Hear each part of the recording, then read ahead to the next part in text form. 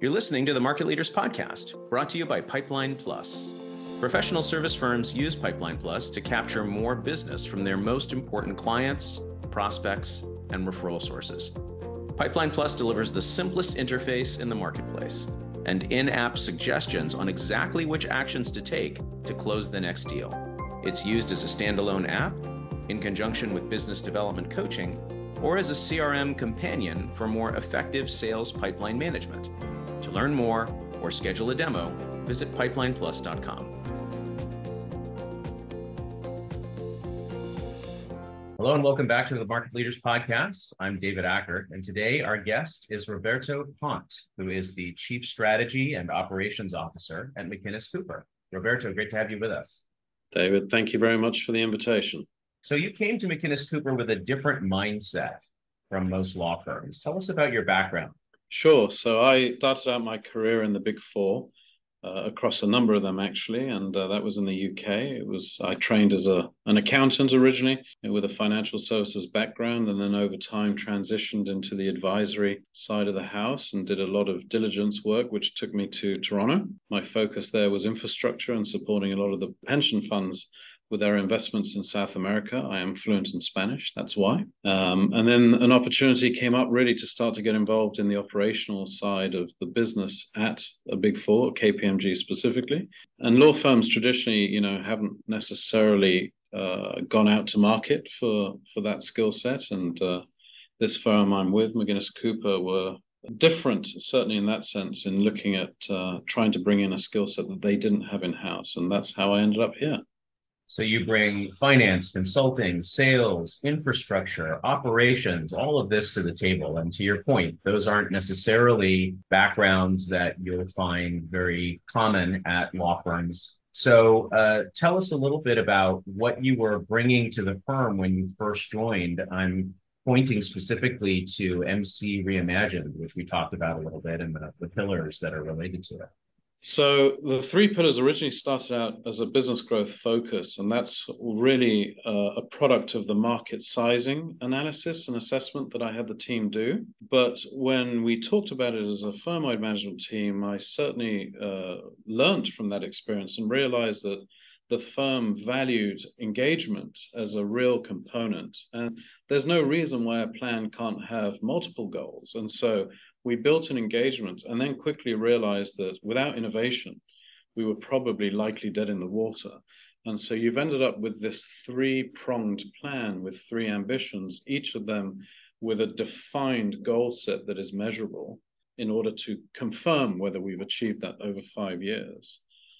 And so there is a specific business growth number. There is a desire to be recognized as the most inclusive law firm in Canada. And there is a desire to be recognized as the most innovative law firm in North America. They sound quite grandiose. There was a lot of intense debate about whether or not I had my head screwed on right at the time. But a lot of the lawyers have seen the value of having these aspirational goals, because if we get anywhere near them, we will have certainly achieved a great deal of change. I really want to double click on the word innovation. Law firms throw that word around a lot, but I don't see a lot of firms doing things that are truly that innovative at the end of the day. And there are some very good reasons for that. It is an industry based on precedent. It's an industry that tends to have a lot of skeptical decision makers at the helm.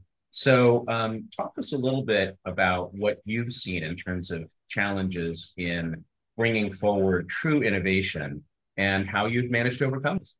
Sure. If we start out with the genesis of the problem statement, I think it was what I articulated before. Let's clear down that balance sheet and P&L every year and start again. I mean, how on earth you can carry through material change in the long term is sort of beyond me. And so we really tackled that component, and we did so by ensuring that there was consistency in the budget. So when we did that 5-year plan, when we looked at innovation, we had a 5-year plan for innovation as well, built in, certainly from a budgetary perspective. We had to build out what it meant as a business plan as we went along. But from a budgetary perspective, we certainly had a view on what we would need. And we challenged the numbers. We put numbers that we knew would horrify certain people. But you have to realize that once you get into it, the rate of spend can increase quite significantly. So that was That was a component. And then what I find is there's the sort of lawyer mindset as well. And again, you go back to Genesis on that and you say, well, the lawyers are schooled from day one, and not all of them are the same. Don't get me wrong. I don't mean to broad brush, but generally speaking, law is about practicing a technical skill set, and you either get it right or you get it wrong. You either win or you lose. And not many of our lawyers were accustomed to trying something and putting it out there. There is a tendency of, I'm going to hold on to this until it's 100% correct. I'm not going to let go of it. And you have to get them accustomed to try letting go of it at 80% and see if it works and see if it can be tweaked, and then going back from that. And then the final piece was, I'm going to get involved in this, but I'm not compensated for it, and the longevity piece really hurts this. So to your point, I've got my targets and my goals. I spent time trying this innovation project. I got to the end of the year, I didn't make my goals, therefore I'm not interested. It didn't work for me. Thank you, goodbye. Innovation doesn't work in a year, I assure you. Your mindset and your ability to think through things doesn't change in a year. That's such a great example, Roberto. If there's one thing that lawyers don't like, is to be in a situation where they feel underprepared, or they feel like they don't have all the information they need to make an informed decision. So to help them map out, okay, here's scenario A, here's scenario B, here's scenario C, so that they really do feel like they have some agency in terms of steering the craft in whatever direction makes the most sense based on how the innovation starts to play out, what the results actually are. Yeah, that's right. And I just want to touch on that kind of lawyer, non-lawyer mindset as well, which is so present in many of the law firms that I've talked to or visited. And it's one thing that we really try and deal with here. To suggest that there is an elite and a non-elite seems to me a little bit ridiculous. And we've made great strides in breaking down those barriers and enabling the lawyers to realize that they don't know it all. I know that sounds quite crazy, but they really don't. And that in taking expertise in the different areas and putting it together to recombine is where you get some real fantastic output. And now we're seeing it at a client service level. And a real indicator of success, David, is the number of lawyers who are now discreetly coming to specific individuals in the IT department or in the marketing and business development department to talk about, I have this client with this issue. I think we could do it differently. I heard about it. Can you help me? And a key component has been, we certainly don't try and ram anything down anyone's throat, but we have communication mechanisms where on a cadence, very frequent cadence, we keep reminding our lawyers, we had this success, we did things differently. We bring them together at reunions and we have partners, lawyers talk about that experience, talk about how it benefited them and their client relationship, and ultimately got to a good outcome for everyone involved. I am absolutely 100% with you. We all bring something of value to the table, and to the extent that the organizations we work for are able to recognize that there is a variety of contributions that ultimately contribute to the whole, you have a much healthier culture and obviously a much better environment for things like innovation and brainstorming. I'm curious about the specific innovations that you've been able to engender through this process so far.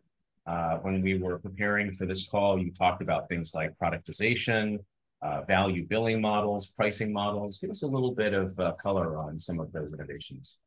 Sure. So those are good examples of the client-facing components. And I'll give you an example of where one of our lawyers came to us and said, I think we have an opportunity to really help our client in the public sector space with a volume issue. They have a series of decisions that they make, and if they are not accepted, they go to review. How can you help us? And so I've got to caveat that the client in this case was extremely innovative as well. So this is a mutual successful outcome. It certainly wasn't just driven by us, but we enabled it by putting our own IT department on it to help build a very simple interface where you could see all of those decisions coming in, who they were allocated to, how fast they were being reviewed, how fast they were being elevated in the case that they weren't simple outcomes, and how fast they were being delivered back to the client. It enables the client to get comfort that they have the right team on their account. Where decisions were a bit slow, they would, raise that to us, and we were able to deal with it quite quickly, whether that's removing the wrong person off the team or providing additional training, but also ultimately give visibility on how these decisions were progressing, how fast they were progressing, and why there was value for money with our ultimate pricing. And then sort of fast forward with another client, we were able to take the same logic and apply it to a slightly different problem statement in the real estate space, be able to deliver a solution, a volume solution to them far faster than what we've done in the past, where you could consider that a typical commercial real estate file could take up to 3 months to clear the process. We have, unfortunately, a very archaic record system on our government side in many of our provinces. We were able to narrow that down to 3 weeks turnaround time. And we value build on that basis, right? Because you're guaranteeing an outcome to your client and you're able to deliver on that. And I think clients really value that. And I've got to be careful, but in this case, the client indicated very clearly that speed was of the essence for them. It's difficult today to have a conversation about innovation without touching on AI. Yeah, it is indeed a very hot topic right now. Our approach so far has been to educate our members. We have a partner who is a sort of quasi head of innovation, yet to be announced, I suppose, and he certainly took all of our members through the nuances, some of the benefits, some of the disadvantages, and some of the warning signs. I'll start out by saying we encourage our members to use it. You should play around with tools. You should familiarize yourself with how they work and how they could work for you. We are very clear that you are not to put client information into that. Absolutely not. Right now, we have no confidence and no comfort on data security. And even those who are experimenting in sandboxes that I've talked to have talked about, ultimately there's a reliance on the ultimate provider as to the fact that they're not looking at your data. So even they're expressing concern. However, the way I'd summarize it, David, is I actually think it's going to be a revolutionary tool when it is fixed. I think there are law firms that can play in that space now because they have the money. I think there are other law firms in the small to medium size that won't be able to play in that space because they don't have the funding to do so.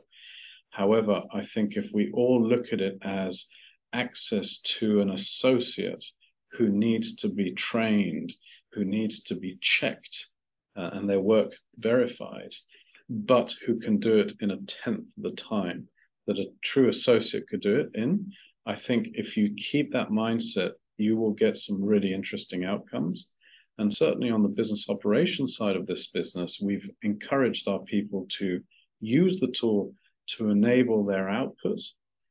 Always and when they don't use confidential information, they use it perhaps to help them re-articulate a paragraph in a certain voice or style and keep iterating it to see if it can come up with a better outcome.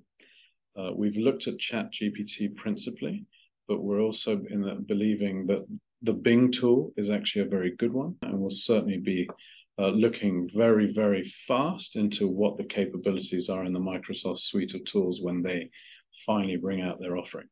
Yeah, that's a very forward-thinking and forward-leaning position, and I think it's a smart one. We can't just put our head in the sand and pretend this technology doesn't exist, or to paralyze our experimentation and familiarization with it until it's fixed. We'll definitely be the laggards in the race if we take that position. And if there's a firm listening right now that's really struggling with innovation, what would step one be from your perspective?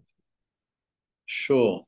I mean, breaking it down into its smaller components, I think you have to look at, is there someone or some people in your firm that are expressing a desire to push this forward? Do they believe in it? Are they excited by it? I would harness that energy. I would not worry about making sure you're trying to transform the entire firm. That will never happen. You will not succeed. but take those discrete individuals, work closely with them, explore what their ideas are, and then challenge yourselves by asking yourselves continuously, why can't we do this? Why couldn't we do it this way, right? Of course, without funding, you're never going to get there. So you really, as a firm, have to look good and hard at your own budgetary process and see, can we make funding available? And can we make it available in a manner in which it can be distributed quickly? And so that then brings about, what is your governance around it that is sufficiently nimble, but also provides a little bit of comfort to the other partners, because after all, they are partners. They are owners in the firm. You have a fiduciary duty to them to make sure that we're not wasting their money. Do you have a mechanism that ensures that they are happy that you have done the right thing and put the money to the right place? But also then that sort of feedback mechanism that allows you to report back and say, do you know what? It didn't work, but it's okay. It didn't work because of these things. Next time we do it, we're going to make sure we don't make the same mistakes. And I think that is probably the hardest bit. I think the lawyer mindset has always been one of perfection, as we've discussed here, and being able to overcome the fact that something didn't go precisely to plan and the outcome wasn't precisely as it was written in, 2 years ago on the 3rd of March in that one document you wrote. To be able to overcome that is an important step. And then just keep doing it. Keep failing fast. And we hear it so many times. Until you do it, you really don't understand what that means. I encourage people to do so. So you need champions, you need funding, you need to align with leadership and politics at the firm. You need a feedback mechanism so you can regularly measure progress. You need to message that a little progress is enough, and it doesn't have to be a home run every time, and you need persistence. David, you summed it up perfectly. Well, I so appreciate you sharing your thoughts with us today, Roberto, and they are easy to sum up and crystallize because you've made such a clear case for innovation at a law firm and demonstrated how you've been able to help drive that at McInnes Cooper. No problem at all. David, thank you for the invitation. It was great to be on your program. Today's episode was brought to you by Pipeline Plus. We solve business development problems for professionals around the world. Visit pipelineplus.com to learn more about our technology and coaching solutions.